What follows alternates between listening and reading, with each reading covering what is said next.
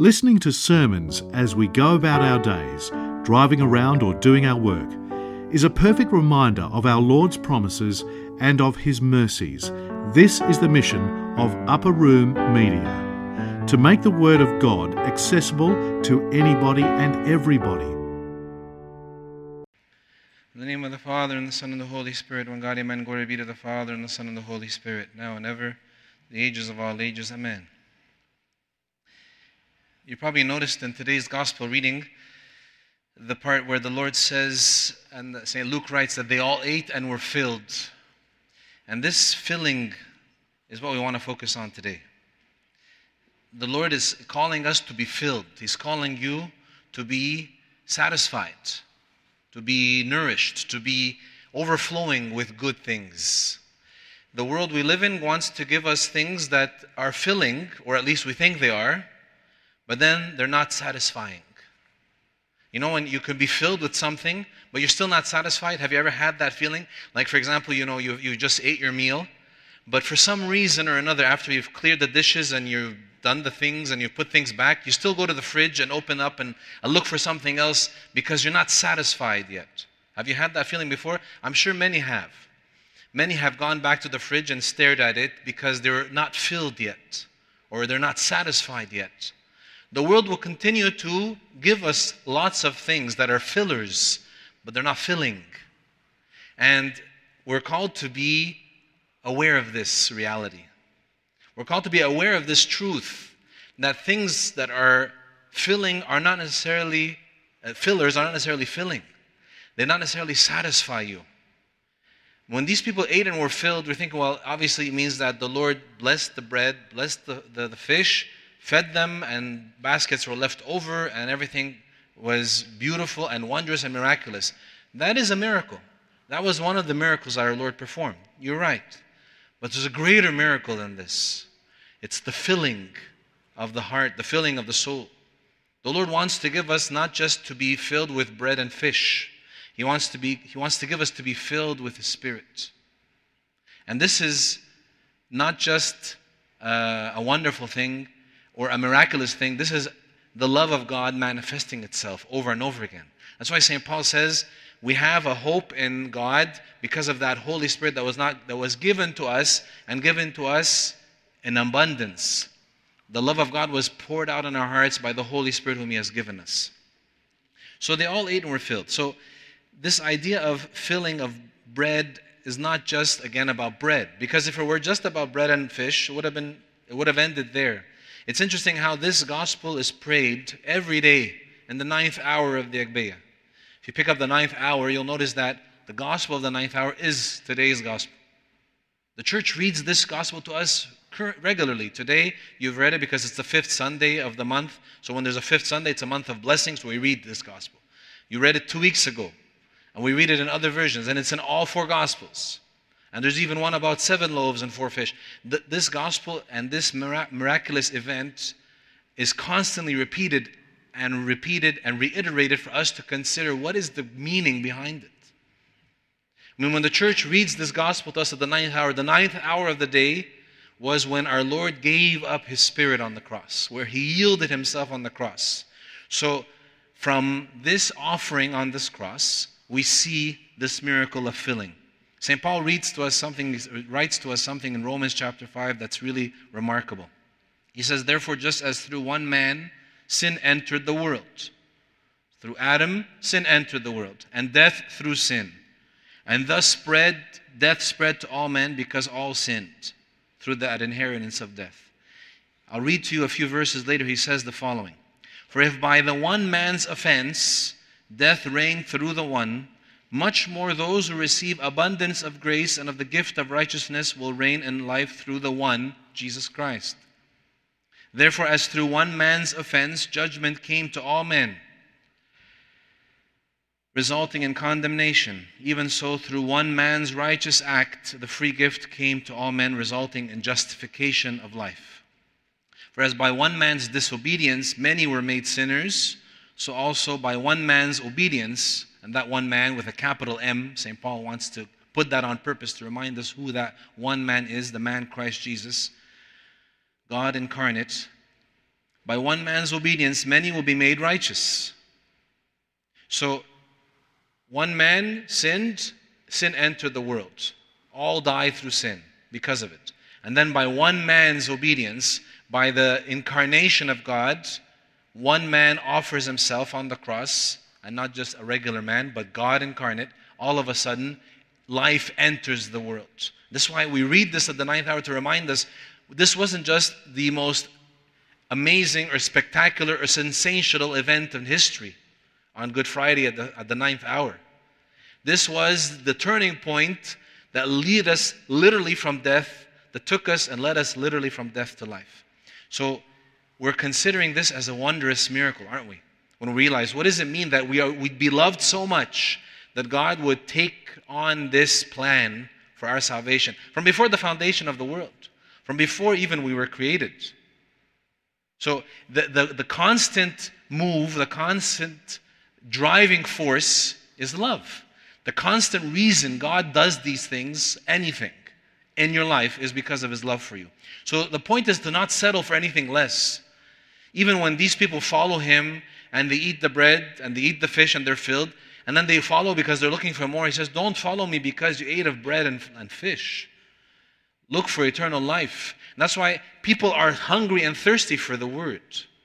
Constantly. Whether they realize it or not, there's a constant hunger and thirst for the Word of God.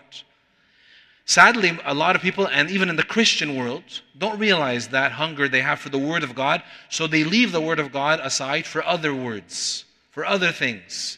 And the Bible is left there, accumulating its dust, and losing its place in the center of our hearts. But we're called to take it and read it and search in it for the Word of God. Search in it what the Lord is trying to say. Because it says in this passage as well earlier that when they came, He spoke to them about the kingdom of God. He spoke to them about the kingdom of God. The Lord wants to speak to us about the kingdom. He wants to give us the truths of the kingdom, the mysteries of the kingdom of God. He wants us to understand what is waiting for us. If only we allow ourselves to say, enough with the junk. Enough with the things that are of lesser importance and lesser value.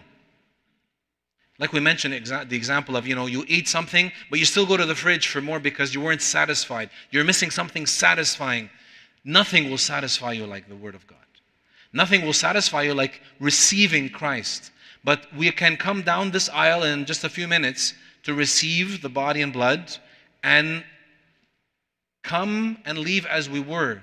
Or we can come and leave different. Leave with a greater reality or a greater realization. This wasn't just a tradition. This is not just a routine. This is not just something we do in memory of.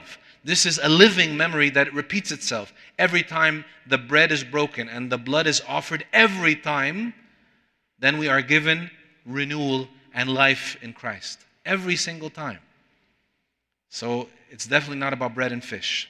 I'm going to read you a nice passage from a book called Jesus' Dialogue with the Savior by Father Lev Gillet. He says, the breaking of bread is the central act of Christianity.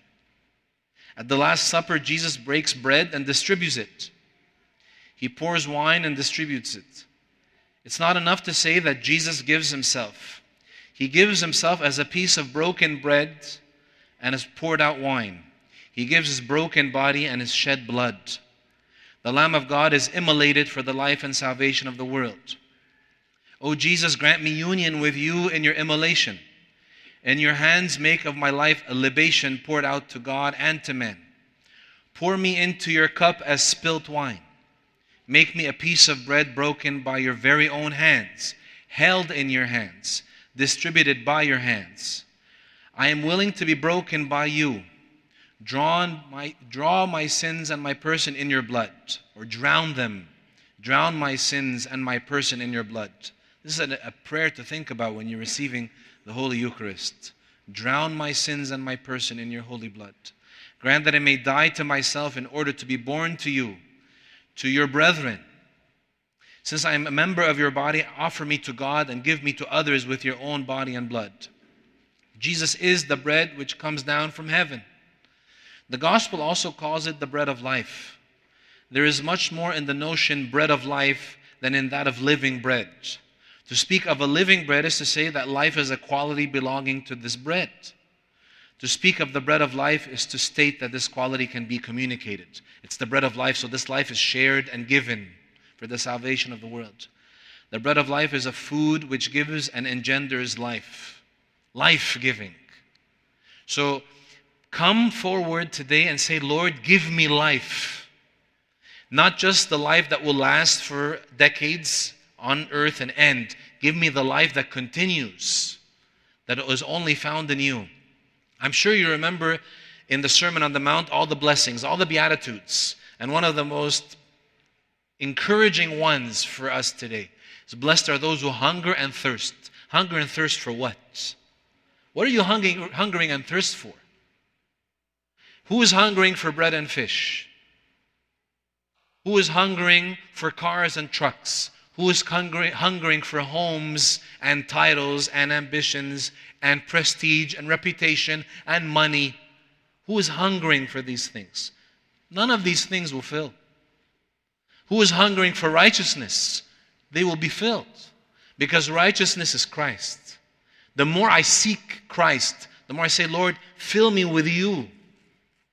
None of these things will satisfy. You have a car?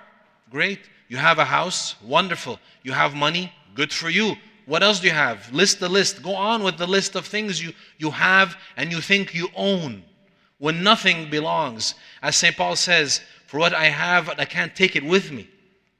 I can't take it with me. It doesn't fit in the coffin. I can't take it with me.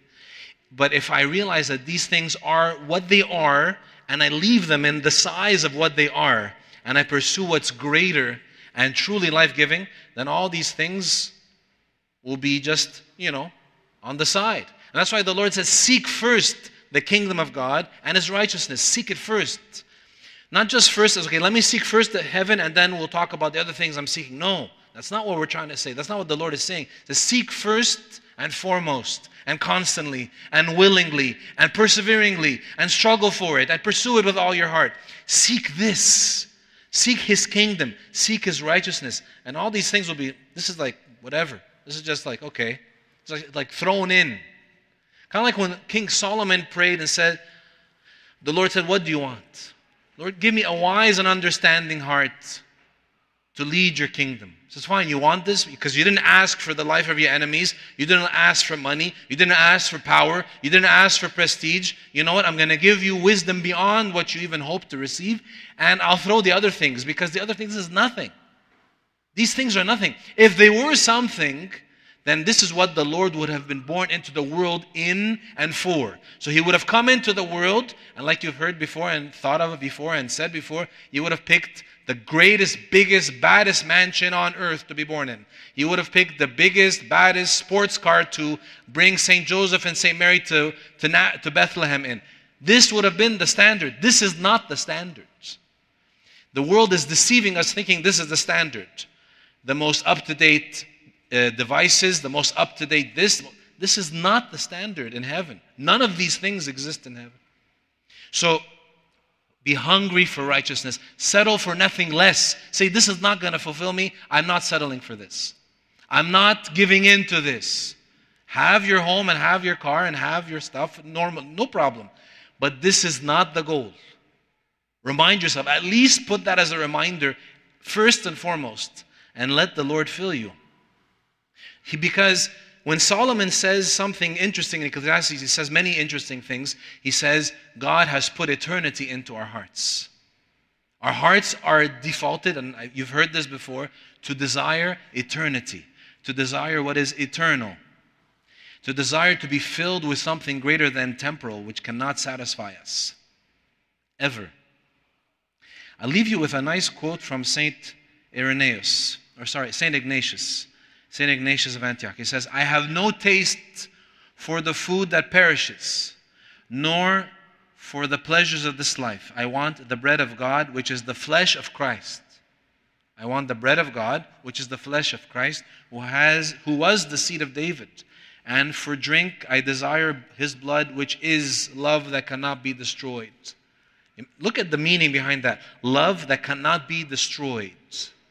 This is what is offered to you today and every day. Every moment of every day, love that cannot be destroyed is being offered to you. Mystically at this table, every time you attend and pray liturgy, but every moment of your life, love which cannot be destroyed is being offered to you, one way or another. And people are realizing it more and more. Others are following the path of lesser things and following lesser things, going down that downward spiral. But others are returning. Others are realizing. Others are coming to the reality of what it is that God is trying to do for them. So I leave you with that thought, and I want you to think about it with me and pray about it with me today. When the Lord takes these 5 loaves, breaks them, blesses them, and thousands are fed. He breaks His body. It's not the priest that breaks the body. The priest is just following orders. The Lord is breaking His body. The Lord is offering His body. That one loaf for the whole church. One loaf to satisfy all? Yes. You can leave satisfied or leave wanting more, depending on what you are tuning into. What is your appetite focused on? Turn your appetite to what is truly filling. Settle for nothing less. Ask God and say, Lord, give me to be satisfied with you. Increase my hunger and thirst for you. Increase my hunger and thirst for your righteousness. This talk was brought to you by Upper Room Media. We hope that this talk has, through the grace of God, touched your heart, and we pray that it will not only inform you, but will also transform you and your life with Christ.